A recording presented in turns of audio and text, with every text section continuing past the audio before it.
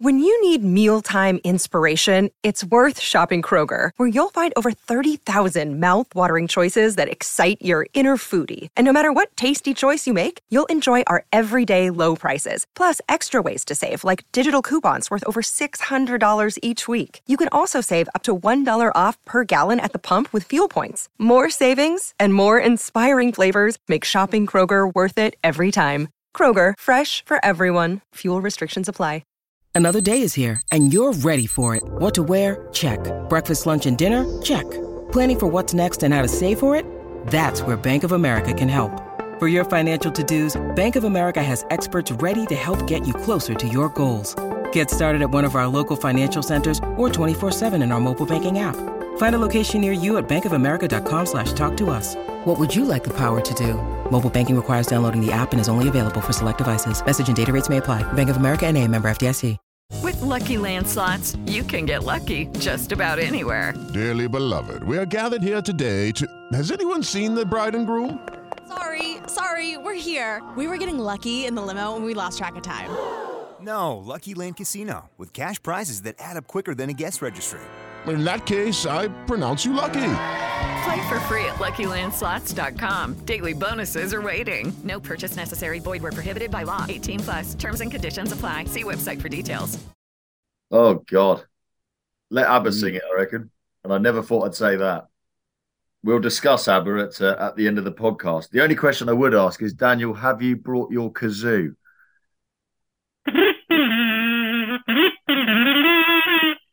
Yes, I have brought my kazoo, yeah. I think this is the most miserable Finney's ever looked, and I think the kazoo was the final nail in the coffin. I'm so fucked. I've been awake since fucking 4:30 in the morning. I can't keep my eyes open. You jet lagged, Finney? Yeah, it's fucking me up. It's dreadful, isn't it? Well, the good news is, Finney, one, to fix your jet lag is at some point in this podcast, Dan Norcross is going to play a kazoo. So if that doesn't, that's worth waiting up for, I reckon.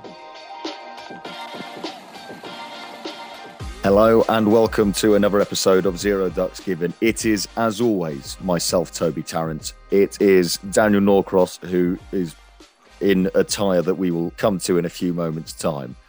And we've also got a very, very jet-lagged and just not even like... Normally, Finney looks grumpy or a bit like angry. He just looks so sad. Finney, mate, how's the jet lag there, buddy? Yeah, it's not ideal. It's I struggle bad with jet lag anyway, but I've been awake since 4:30 in the morning. It's now 9:39 at night, and yeah, it's almost impossible to cheer my face up, which is not that pleasant to look at on the screen, unfortunately for you guys. Have you been awake for a whole 17 hours, Finney? I mean, yeah, it's a lot for me. I trained as well today. I did a good amount of training. I had a back spasm in the gym, so I can't move. It's just a tired and grumpy day, really. Oh, Finney. Now the back spasm, is that going to be, is that a worry, or is that just a little temporary soreness? It happens once or twice a year, and it just means I can't get out of bed for about 3 or 4 days each time. So yeah, I'm walking around with a hot water bottle on my back and trying to keep it moving, which again is not what I want to be dealing with when I'm feeling this knackered. No, Phoenix. I mean, this is the cruelest. This is like an ancient Greek punishment that you've had a back spasm, so you have to spend 4 days in bed, but you can't sleep. Is this possibly time to deploy Ethel? Well, she looks like a sizable cat. I would have thought her walking up and down on your back, the kind of like pro shiatsu massage cat, could be just the thing for it. Yeah. No, she's at my parents' actually, so she's just lurking around their house as well at the moment. So yeah, no, there's no Ethel here. I'll be having no cat back massage. No Ethel, no sleep, pain in the back. This is a bad time, and it's Blue Monday today, isn't it? At the time of recording, famously known to be the worst day of the year, apparently. Something to do with when you get paid, how far it is from Christmas, how dark it is, how bloody miserable it is, how completely impoverished everybody is, and how ill everybody is. And you are just one living grand embodiment of it. It'd be so much better than if all, 3 of us were, blowing party streamers and having a laugh. There's a bacchanalian orgy going on in the back of my study. That would be wrong for Blue Monday. Well, it's a load of bollocks, isn't it, Blue Monday? Because it was invented by basically a travel agent as a bit of marketing about 20 years ago, trying to encourage people, because January was their leanest month. So they tried to encourage people to go away in January and clear those January blues, and it spiraled from there. So it's a load of bollocks. And well, what you talking about is a load of bollocks. I mean, what's the difference between that and Christmas? Don't give me that. Otherwise you're going to ruin Christmas for me. Christmas was one day. The rest of the time, people had to work until the 1850s, and Coca-Cola and Charles Dickens. I mean, there's sometimes companies invent things for a good reason. Christmas is one of them. Not sure about Blue Monday or Black Friday. I dare say, Mauve Thursday. I dare say my history is rusty, but I'm pretty sure that the Christian religion invented Christmas. I don't think it was Hallmark. Well, it was expanded, was it? There was a massive expansion of Christmas. I agree. I agree that certain industries have taken advantage of Christmas, but I don't think you can say that you can blame the high street shops for creating Christmas. I think that's very much a Christian. Oh, I should see what they've done with Whitsun as well. And Easter, crikey, Moses. Well, I'm sorry to hear that, Finney. This will annoy you because you've probably been doing this, but we discussed before the podcast started that Alex Hartley, friend of the podcast and huge podcast rival. Well, she's not really a rival because their podcast gets way more listeners than us and a lot more garners a lot more respect within the industry. But they're a rival in that we both have podcasts. But she doesn't subscribe to jet lag. She thinks it's utter nonsense. Now, I just go for the approach of just force yourself to sleep at whatever time you're on. So if you've not moved to England, if you come back to England, you have to go to bed at 10 o'clock at night and get up at 8 o'clock if you can. But it's not as simple as that, as Finney will now tell you. And he's a well-seasoned international cricketer who surely, Finney, this was a problem when you went on tour with England. Yeah, I missed a few gym sessions in my time. You always do a gym session the day after you land. And my last ever England trip to Australia for the Ashes in 2017-18. I missed the gym session and turned up about an hour late. Was dishevelled and tired, and just sort of did a pointless 10 minutes on a bike, and then went back to bed. Yeah, it didn't serve me well in my struggle to deal with jet lag. Did they accept that? There are a load of methods for it. Because I've been doing this quite a bit over this winter with Australia and Pakistan and whatever. And melatonin, available from all good chemists, magnificent, especially if taken with a bottle of wine and a large brandy and a night nurse just before you go to bed. It says on the night nurse, don't drink with it, but that's a surefire sign that you should. And if you've managed to get any Valium because you have a fear of flying, then pop one of them as well. And that heady cocktail, that brew, should knock you out for a while. The slightly more expensive version is just to travel first class, then you get to sleep on the plane. I don't think Hartley does that, though. Hartley can just sleep for 13 hours a day without any real interruption. So it doesn't matter to her what time of day it is. She will just sleep, and then she'll be dragged out of bed and have to work, and then she will go back to sleep. She's very good like that. I'd probably encourage our listeners not to experiment with a cocktail of drugs and alcohol that Daniel Norcross recommended. Well, look, it was a last resort. I've had 3 days of relative sleeplessness, and I tried combinations of those factors. I hadn't put them all together into one heady brew. And then when I did, I slept like a baby. But you're right; it's probably not to be recommended. And now, Finney, when you were, turning up and doing a 10-minute bike ride on an England tour, did that excuse of jet lag wash with the management and the coaching team? Well, I got injured about 48 hours later and went home anyway. So, yeah, it didn't really matter in my case. But, yeah, it can be frowned upon to miss the team gym time, even if you are feeling a little bit tired. It doesn't tend to be the sort of thing that washes in professional sport, that you're just a little bit tired and slept in. So, yeah, I was a bit embarrassed, and luckily for me, my tour ended a couple of days later anyway, so I didn't have to deal with the consequences. You have quite a resting, tired face, a bit like former Manchester United centre-back Gary Pallister, I always think. There's something... You sound like you're at the bottom of a well, so I didn't even hear what you said there. Yeah, is your microphone on, Norcross? Because you do sound particularly shit. Oh, that might explain everything.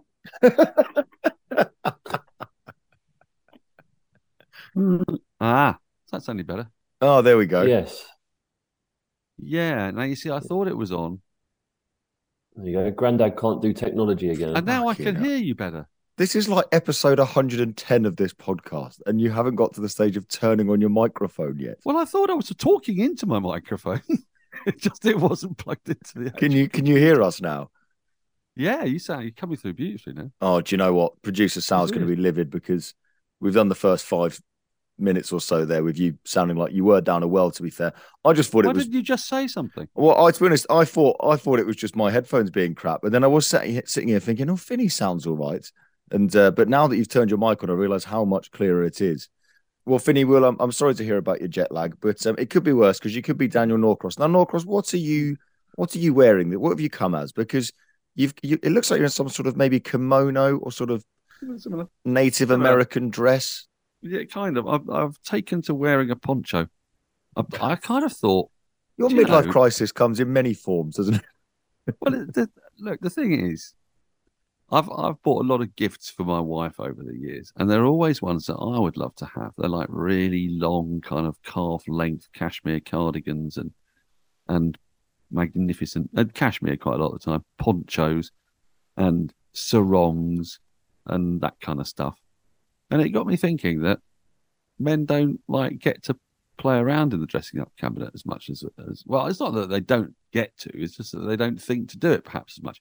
And so I thought I'd purloin the poncho off Catherine, and it's an incredibly comfortable thing, isn't it? Because when it's very cold, you can wrap it around your kidneys. And when you get to my sort of age, renal failure is one of the trifecta of things we are most scared of: stroke, heart attack, and renal failure.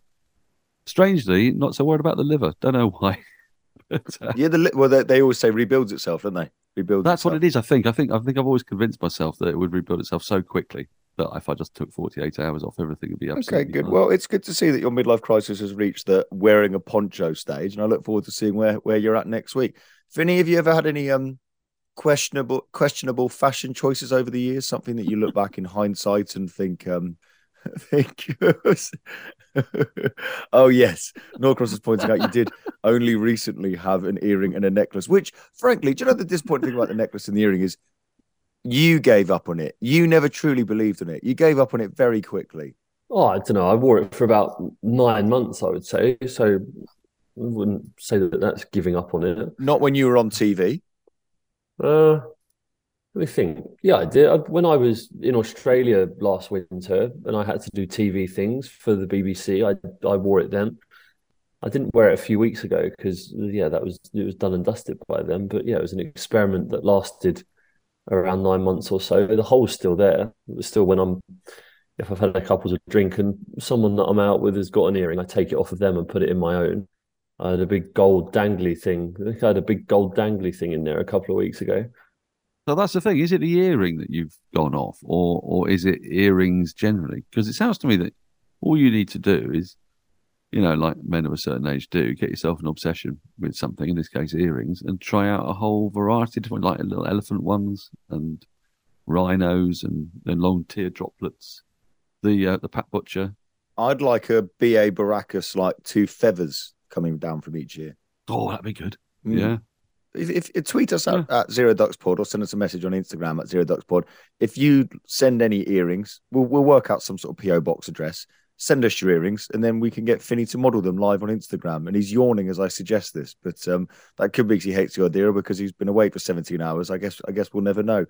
Well, we'll get into cricket. There's a few other non-cricket things I need to discuss, but it's lovely to have you here, Finney half asleep and Norcross in a poncho.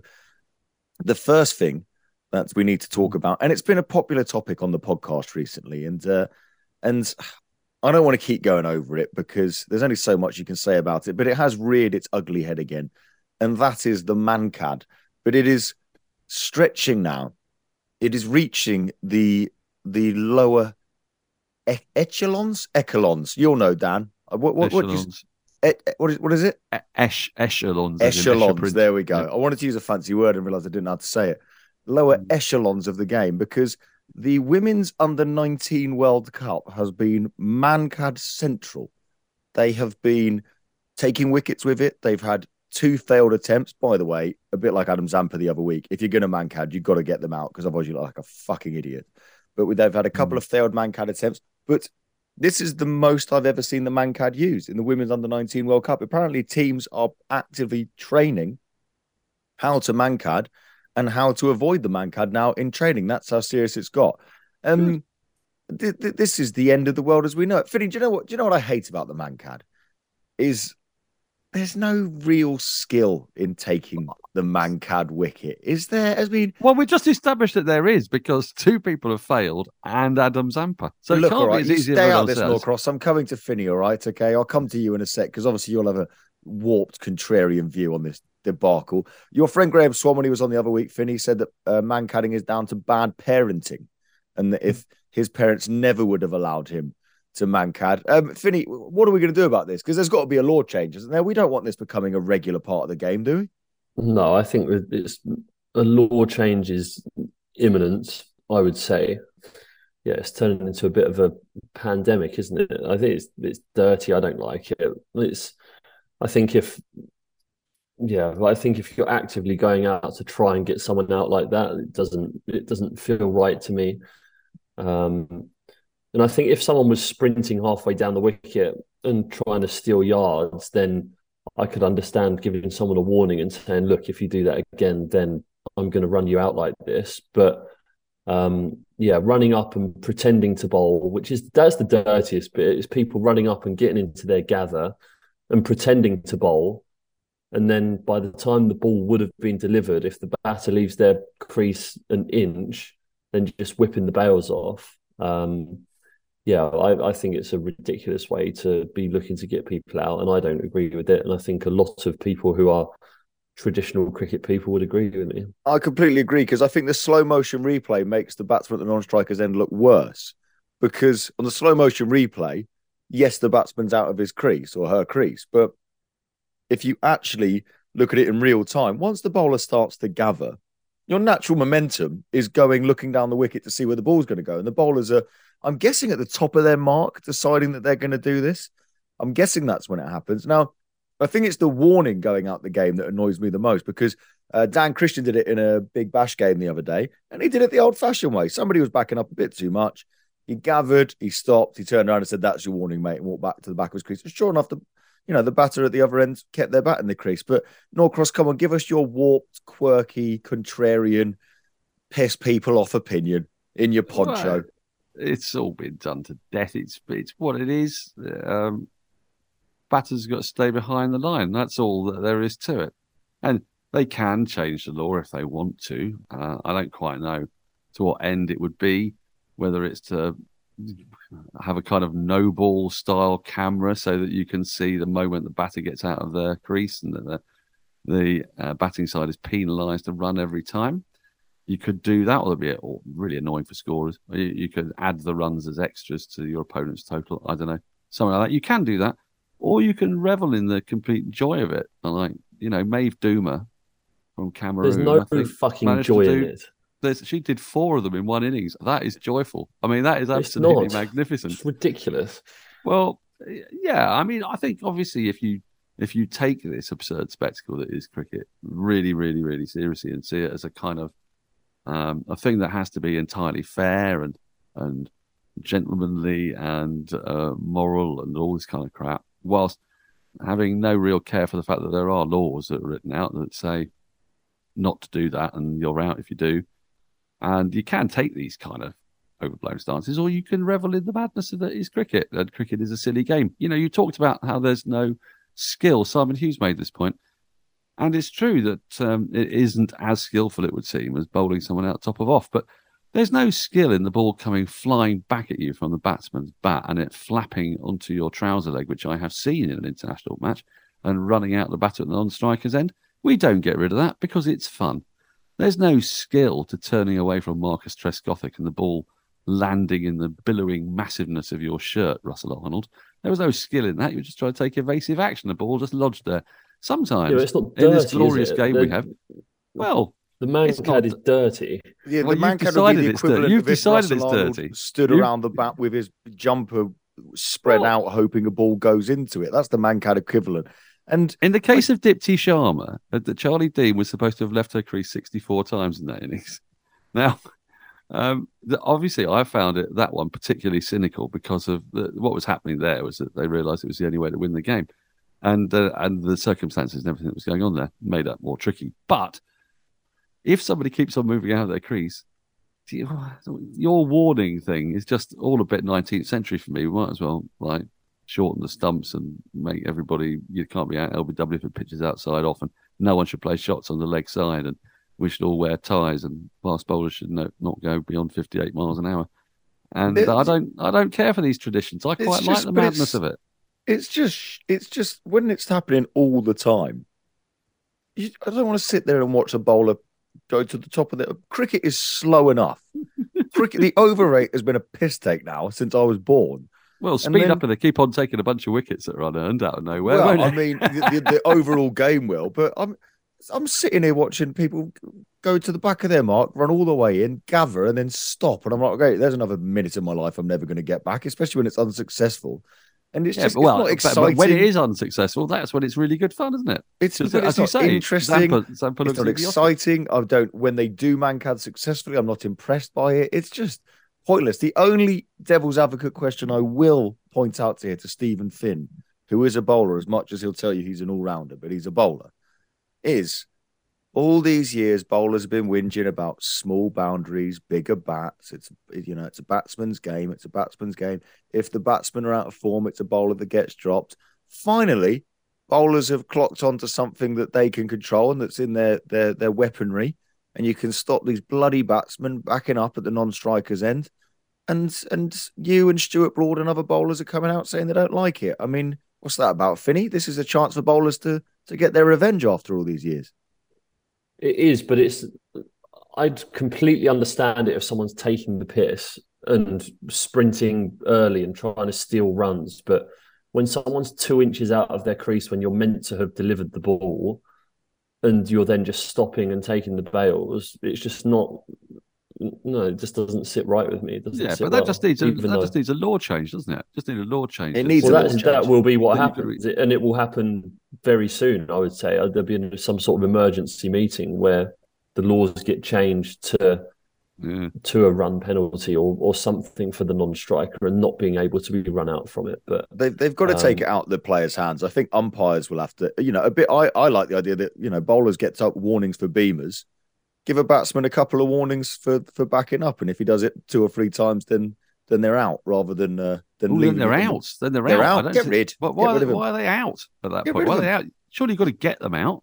No, you give them 2 or 3 warnings. That's fair. It's the no warning and then suddenly doing it when your momentum's already going to make you leave the crease because they've already got into their gather. Anyway, this is the MCC Attack of the Vapors Committee, isn't it? The MCC Attack of the Vapors Committee has been called. There's been a huge bat sign's gone up in the air that have Gubby Allen's face looking really serious. And everybody's now got to gather at Lords because they've had an attack of the Vapors over Mankads, and there'll be a change of law. And then everything will be fine after that. Well, it will definitely be addressed in the next few weeks. But that is one thing I would say to cricket's credit is, unlike football where they wait until the end of the season, they will actually probably fix this pretty soon. Hey, it's Kaylee Cuoco for Priceline. Ready to go to your happy place for a happy price? Well, why didn't you say so? Just download the Priceline app right now and save up to 60% on hotels. So whether it's Cousin Kevin's Kazoo Concert in Kansas City, go Kevin, or Becky's Bachelorette Bash in Bermuda, you never have to miss a trip ever again. So download the Priceline app today. Your savings are waiting. Go to your happy place for a happy price. Go to your happy price, Priceline.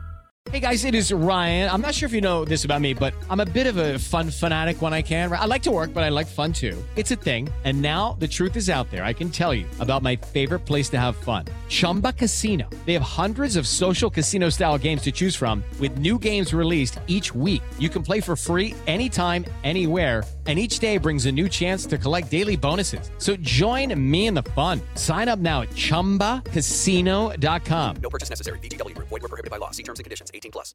Now, Stephen Finn, I need to come to you because you're already teammates at Sussex with Jofra Archer and Ollie Robinson and some wonderful, wonderful players. And last week I said to you, Finney, I said, what is the point in you? Because we don't get any inside scoop. Jofra Archer's big comeback. You didn't tell us anything about that. You don't give us any updates on how Jofra's getting on. And now I have to find out once again from BBC Sport Cricket that Steve Smith could be on his way to Sussex and play some warm-up games in England before the Ashes. Why are you not giving us these exclusive, Finney? Are you involved in any of the big decisions at Sussex at all? I can neither confirm nor deny whether I'm privy to things such as that. And if I were to choose to share them with anyone, it wouldn't be on here, I wouldn't have thought, because I value my job and I don't want to get sacked. So, yeah, there are many things that I know that you don't, that you will never know that I know. And that's just the way it is, unfortunately. Okay, well, yeah, I feel like that. I feel like that about Middle English and you two, but yeah. Yeah, exactly. There's lots of stuff about Liverpool in the 1970s that I could bore you with, but you know what? You'll never get to know about it, and that's more for You'll never tell him. You're never going to tell him. I'm never going to tell you nothing about Ian Callaghan. Yeah. Now, Finney. Okay. Well. I'm sorry. Okay. I'm sorry that you feel that way, but humour me then, I suppose, in this mad hypothetical situation that if Steve Smith did come and play for Sussex, you, Finney, okay. You've won some Ashes series, okay, and God love you for that. And England cricket will always be grateful. But this is another chance in, let's be frank, the twilight years of your career to contribute to an Ashes victory.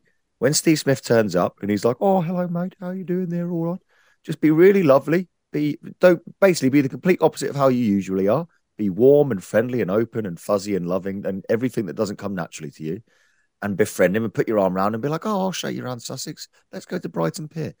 And then befriend him. And then on the eve of the first Ashes test, break his kneecaps. I'm talking full Tonya, smash his kneecaps to pieces, make sure he never picks up a cricket bat that summer. Don't permanently maim him. Just make sure that he doesn't play the entire Ashes series. Finney, think of all your friends in the dressing room, Jimmy Anderson, Stuart Broad. You could be saving their bowling averages. You could be getting them an Ashes medal. This is your chance to contribute, Finney.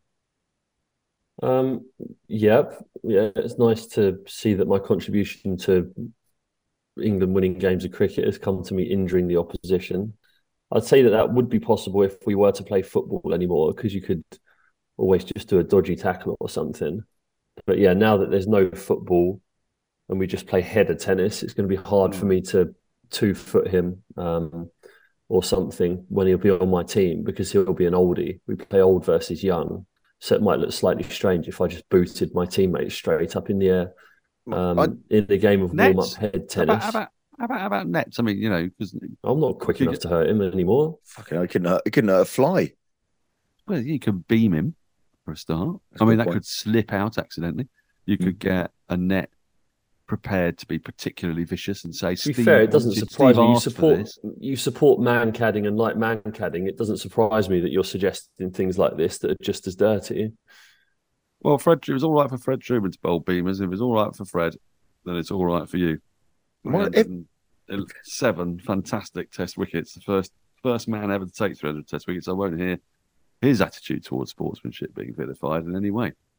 Well, I mean, the real solution here is that Jofra Archer, who's the one that we need. We need to get Jofra Archer fired up in the nets. Why don't you just really piss off Jofra Archer all morning one day before he goes and bowls at Steve Smith? Because he's got previous of peppering Steve Smith as well. Maybe that's a slightly less violent solution. I think Joff enjoys bowling quick in the nets from over the line anyway. So, probably going to be Steve Smith's job to try and avoid facing Jofra in the nets. Which, if I was Steve Smith, I'd be very, very keen to not face him in the nets. Does he not occasionally do like throwdowns without a front pad? Because you could. No, I don't think that happens anymore. No, it's a shame. What about non-cricket related? Like, what if you literally just attacked him with a crowbar or something a bit more simple?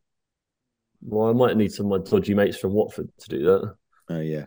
What about your mates that stole your neighbour's car once when you sat there and did nothing? What about them?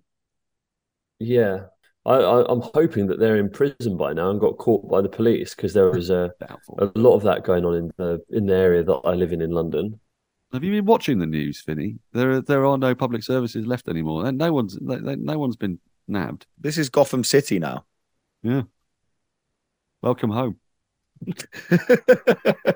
Oh yeah, we got loads to tell you. I forgot you left the country for 3 weeks. Oh yeah, there's nothing left, Vinny. There's nothing left. Okay, well we'll keep working on that. We'll try and find a way that you can maim Steve Smith before the Ashes gets underway.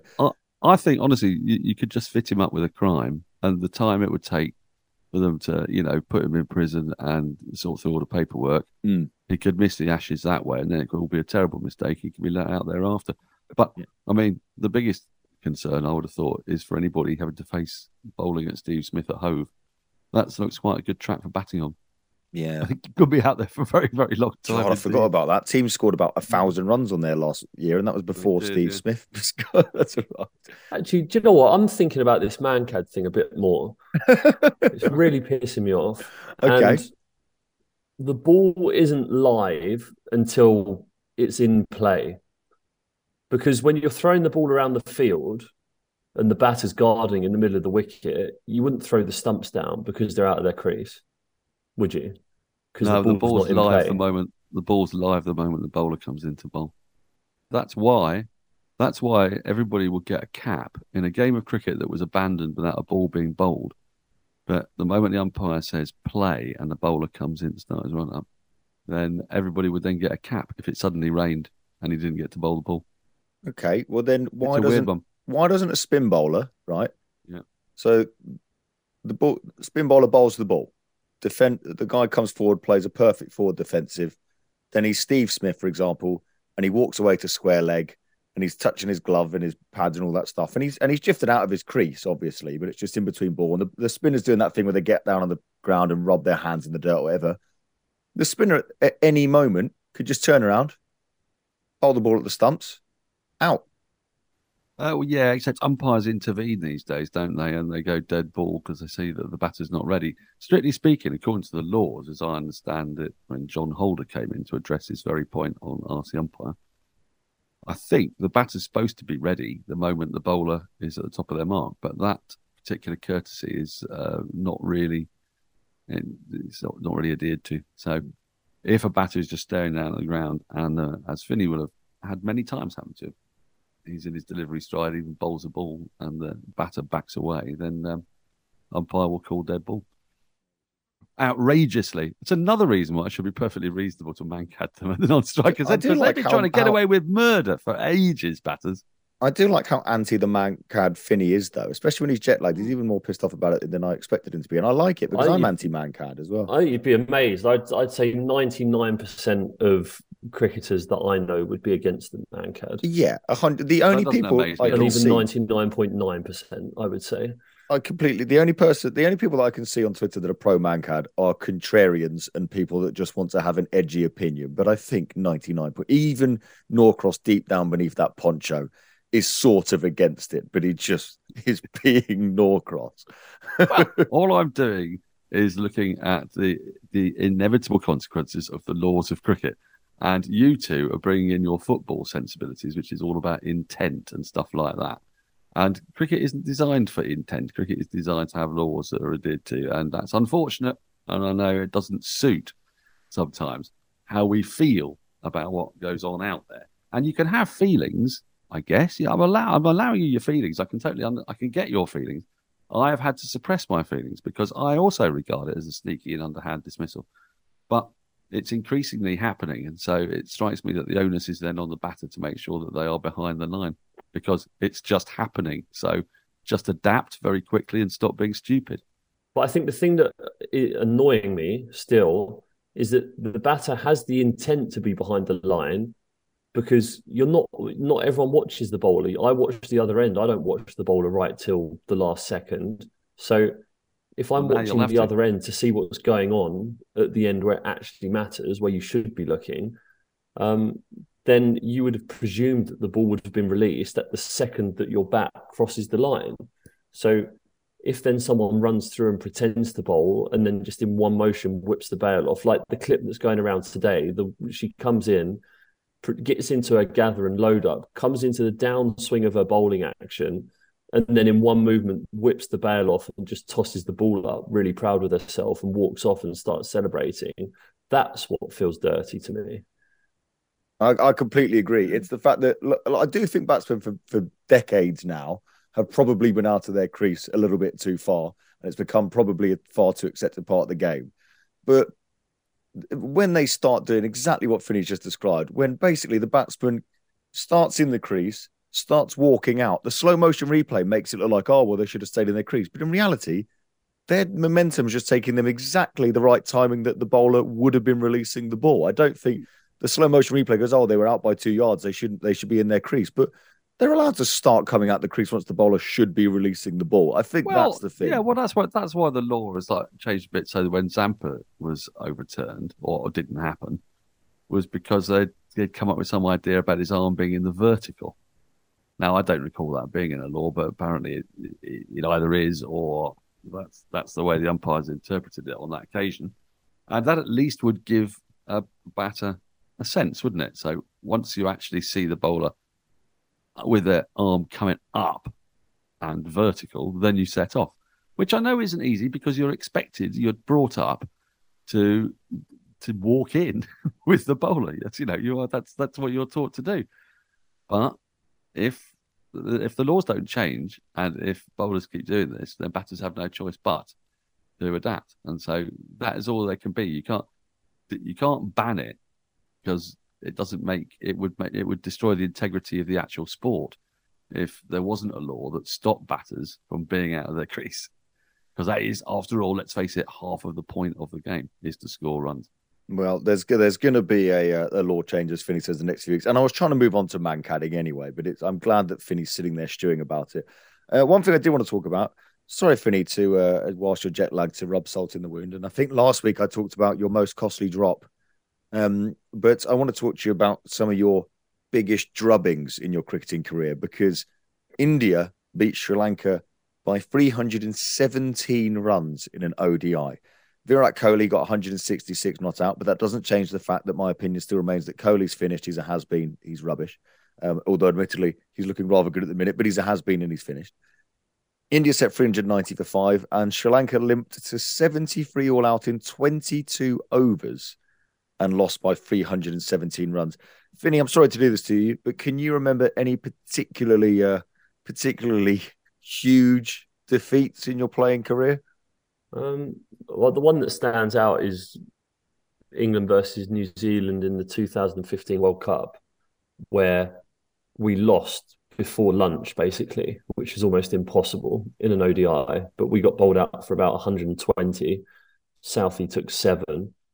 And then I think New Zealand knocked them off before the food interval. They got 120 off about 10 overs, of which I went for 48. Yeah, McCullum went bananas. And Guptill. Yeah, that was utter carnage. And then we were sort of sat in the dressing room, shell-shocked, looking at each other, wondering what on earth had just happened, and then went through and ate lunch. So we didn't even make it to the halfway point in the game. I mean, there is something really more brutally dismal about losing a one-day international in that kind of fashion. It's something worse than in a test match. You know, when a side, like at Melbourne, when Australia had lost the game on the first day, which is quite hard to do, or indeed at Trent Bridge when they bowled out 60. But at Melbourne, when they got whatever it was, 98 and England 150 odd for none, then at least the game's got to play out a bit. The humiliation is sort of, I don't know, more noble and honourable, but not even to make it to the lunch break in a one-day international. I mean, there's something tawdry about that. I think in a test match, more tawdry in many ways than a Mankad. In a test match, individuals, that is a disgrace. Well, in individuals in test matches, you're right, Norcross. No matter how bad it is, individuals get a chance to put their hand up and show a bit of fight at some point, and a bowler can bowl a good spell and sort of claw back salvage some sort of reputation. I mean, let's be honest, we bang on about Mark Butcher's 100 at Headingley, which was when we'd already been absolutely spanked in the series play. Individuals can put their hands up and make themselves a hero, and everyone could go, well, at least he tried. But in an ODI losing like that, there's no time for anyone to put their hand up and make themselves a hero. But in many ways, by the way, sorry, just on that very quickly, because you say that's the biggest defeat in one-day international history. This week also, yesterday I think it was, England's under-19 scored 199 and bowled out Zimbabwe for 23 in a 20-over match, which if you translate that into 50 overs would be like scoring 498 to your opponent's 58. And that that I don't know whether is that more brutal. Is being absolutely shellacked in a T20. I don't know. I think 50 over shellacking. It feels more acceptable to get shellacked in a T20, doesn't it? I think it feels so, yeah. Because you there's an onus to keep trying to score runs, and in a 50 over game you should be able to have a period of rebuilding to then try and get closer to your target. Yeah, I don't know. There feels like there's a difference in it, but that was unbelievable from the England under-19s. Grace Scrivens, isn't it? I think she gets 60 and 4 for or something, or something like that. Yeah, she looks very talented. But yeah, the drubbing, I didn't enjoy that drubbing in New Zealand, but it was like embarrassing. Like you just sat in the dressing room embarrassed, almost wondering what on earth has just happened. I guess in many ways, though, Finney, we should be thanking you and your teammates that day, because that was one of the games that basically caused us to completely change the way that we went about white ball cricket. So in many ways, your 0 for 40 odd against McCullum is the reason that we are now the reigning white ball champions in both the 50 and 20 over formats. So in many ways, that trophy is as much yours as it is Ben Stokes. Yeah, well, I'll try and get a cut of the bloody prize money as well. I'll see what I can do. I'll pull some strings. Now, we touched on the women's game at the moment, and yet the under-19 World Cup, man-catting aside, has been fascinating viewing. But the really exciting news in the women's game is this IPL deal. £95 million women's IPL deal. And it's huge for the women's version of cricket. And it is something that I think all of us, even with our most optimistic heads on, 5 years ago, would have said impossible. That sort of money being talked about. I mean, Norcross, you've probably seen the women's game evolve more than most, but I think those sort of figures, I don't think we ever would have expected in the women's game only a few years ago. And it's magnificent. It's wonderful. It shows that there's a real look. The people that are putting money into this tournament are only doing so because they see it as an investment and they see it as a commercial opportunity. And that shows how commercially viable the women's game is. People, all of us, want to watch the women's game.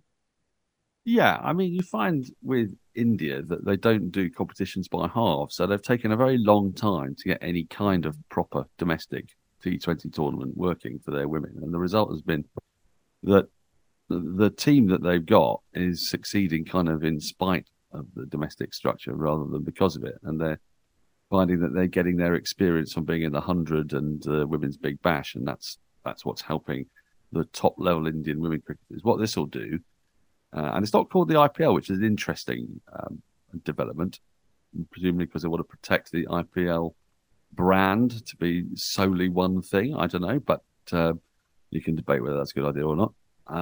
What I was going to say is that kind of money indicates that there's going to be enough marketing oomph behind it, and also that Indian cricket audiences have got to understand their team better. And I think it is a testament really to how well the Indian women's team has performed in the last couple of years. They've been supplanted really New Zealand as the top one of the top three teams. Australia way out in front, and then England and India are now ahead, you'd have to say, of New Zealand, South Africa, whose golden generation is coming to an end, and the West Indies have fallen off a cliff. So it's only going to make Indian cricket stronger, and that will make women's cricket stronger. But we've seen that there's appetite for women's cricket. We've seen it in the audiences for the 100. We saw the launching for the 100, and when the women's 100 actually took place after the men's 100 on their launch day, and how many people stayed behind and watched. We've seen record audiences for this. So, yeah, I mean, it was always going to happen. It was just you have to go through this process.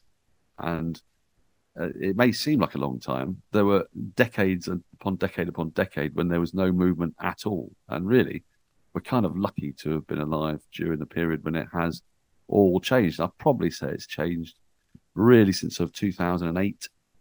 You saw more of it on TV, and it just started to become better funded. The Chance to Shine project ensured that certain England women cricketers were able to train as well as earn money. They weren't getting paid to play cricket, really, but they were getting a job that allowed them time to train. And now it's evolved into something that's much more serious. And it's happening at the same time as the Women's Premier League is happening in football in England as well. So you just see this massive explosion of women's sport, which utterly bemusingly seems to drive some people completely mad. Don't quite know why, because you'd have just thought more of it. No one complained when Sally Gunnell got a 400-meter hurdles Olympic medal. We all loved it, didn't we? It's people. As always, there's idiots and there's people that are resistant to change, even change that doesn't affect them at all. And I guess that Olympics has always been a great example, and athletics a great example of them just putting the men and the women's game alongside one another. And the other one is tennis. They've always done it very, very well. And other sports are sort of playing catch up now and realizing that actually, if you run the men and women's game alongside each other, then people that love the sport will want to watch both. But no, it is an amazing it's another milestone for the women's game, and to see those sort of numbers flying around is very, very pleasing as well. It can only be good for it. Now, finally, we need to talk about something that's been causing a bit of a stir on the Zero Ducks Pod social media account this week. Producer Sal, who is really the brains of this operation, who basically has to edit out all the stuff that would cost us our careers, no matter how pitiful our careers may be. And he has to edit the pod and, cut out all the chat that he thinks grossly inappropriate. And you hear the stuff that makes the pod. So imagine the stuff he has to cut out. But producer Sal is not currently on this call because he is at the ABBA gig this evening in London. And it's not even a real gig. It's like one of those virtual gigs or something. It's like a robot ABBA. I don't know. Now, I hate ABBA. I hate ABBA. Nothing against them as people. I'm sure they're lovely. Their music goes through me like no other music in the world. And Sal thinks it's because I only like guitar-based music and I only like the Killers and Oasis and Arctic Monkeys. The truth is, I love the Killers, Oasis and Arctic Monkeys, but I listen to, at home, blues, disco, soul, funk, you name it, but I cannot stomach ABBA. Now, Norcross... Is this a Norwegian thing? No, because do you know what it is? I think it's the opposite. I think my mum, Norwegian, obviously they're Swedish, but she used to play ABBA relentlessly to me when I was a child, and I think it left a deep, indelible scar on me. Aversion therapy. I think it's probably that. Now, Finney, where do you stand on ABBA? I couldn't care less either way. It's okay. Doesn't bother me if I'm drunk in a nightclub and the cheesy music comes on and I can sing and carry on to it, then I'm happy with it, but it wouldn't be something that I've ever typed into my Spotify to listen to while sober. What does Finney, what do you type into your Spotify, Finney? What's your guilty pleasure in the music? What's your most played artist of the last 12 months, would you say? I think it's Fred again, actually. Is my most played. Let me have a look. Who's Fred? London Grammar.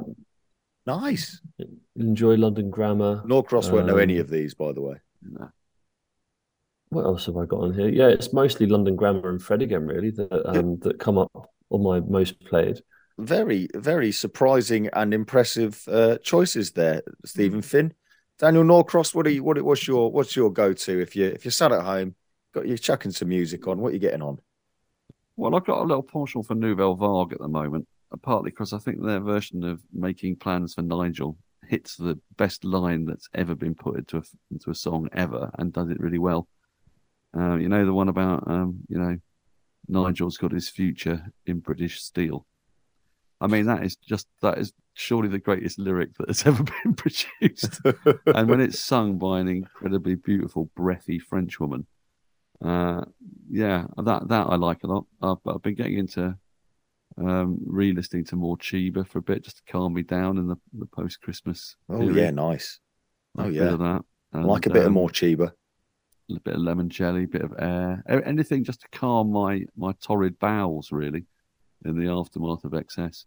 I think that's what more Chiba were going for when they when they're in the studio, something that will soothe a man in a poncho's troublesome bowels. I think that's the genre, and they've really cornered that market, and fair play to them. Well, when we were discussing it on WhatsApp and Sal was getting very angry, Daniel Norcross piped up to say that he can play Gimme Gimme Gimme quite magnificently on the kazoo. So as we say goodbye, and Finney, great to see you, and I hope you get some sleep. But as we say goodbye, thank you very much for listening. And we leave you with Daniel Norcross playing Gimme Gimme Gimme on a kazoo. Oh, and it's worth remembering when you're picturing this that he's wearing a poncho. Daniel Norcross, if you'd be so kind. Okay, here we go. I can't back the kazoo's been in a drawer for quite a while, but I've given up polish. We'll see how it goes.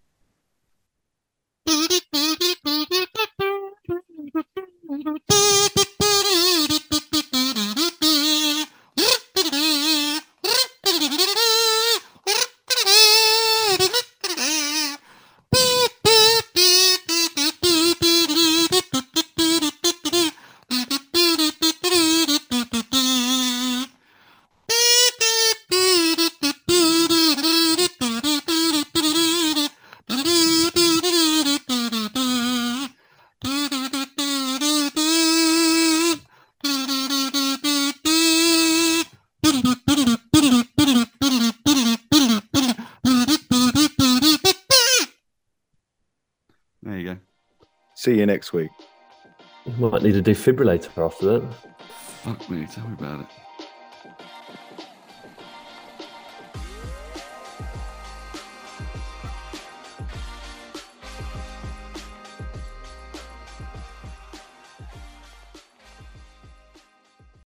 Sports Social Podcast Network. Hello, it is Ryan, and we could all use an extra bright spot in our day, couldn't we? Just to make up for things like sitting in traffic, doing the dishes, counting your steps, you know, all the mundane stuff. That is why I'm such a big fan of Chumba Casino. Chumba Casino has all your favorite social casino-style games that you can play for free anytime, anywhere with daily bonuses. That should brighten your day a little. Actually, a lot. So sign up now at ChumbaCasino.com. That's ChumbaCasino.com. No purchase necessary. VGW Group. Void where prohibited by law. See terms and conditions. 18+.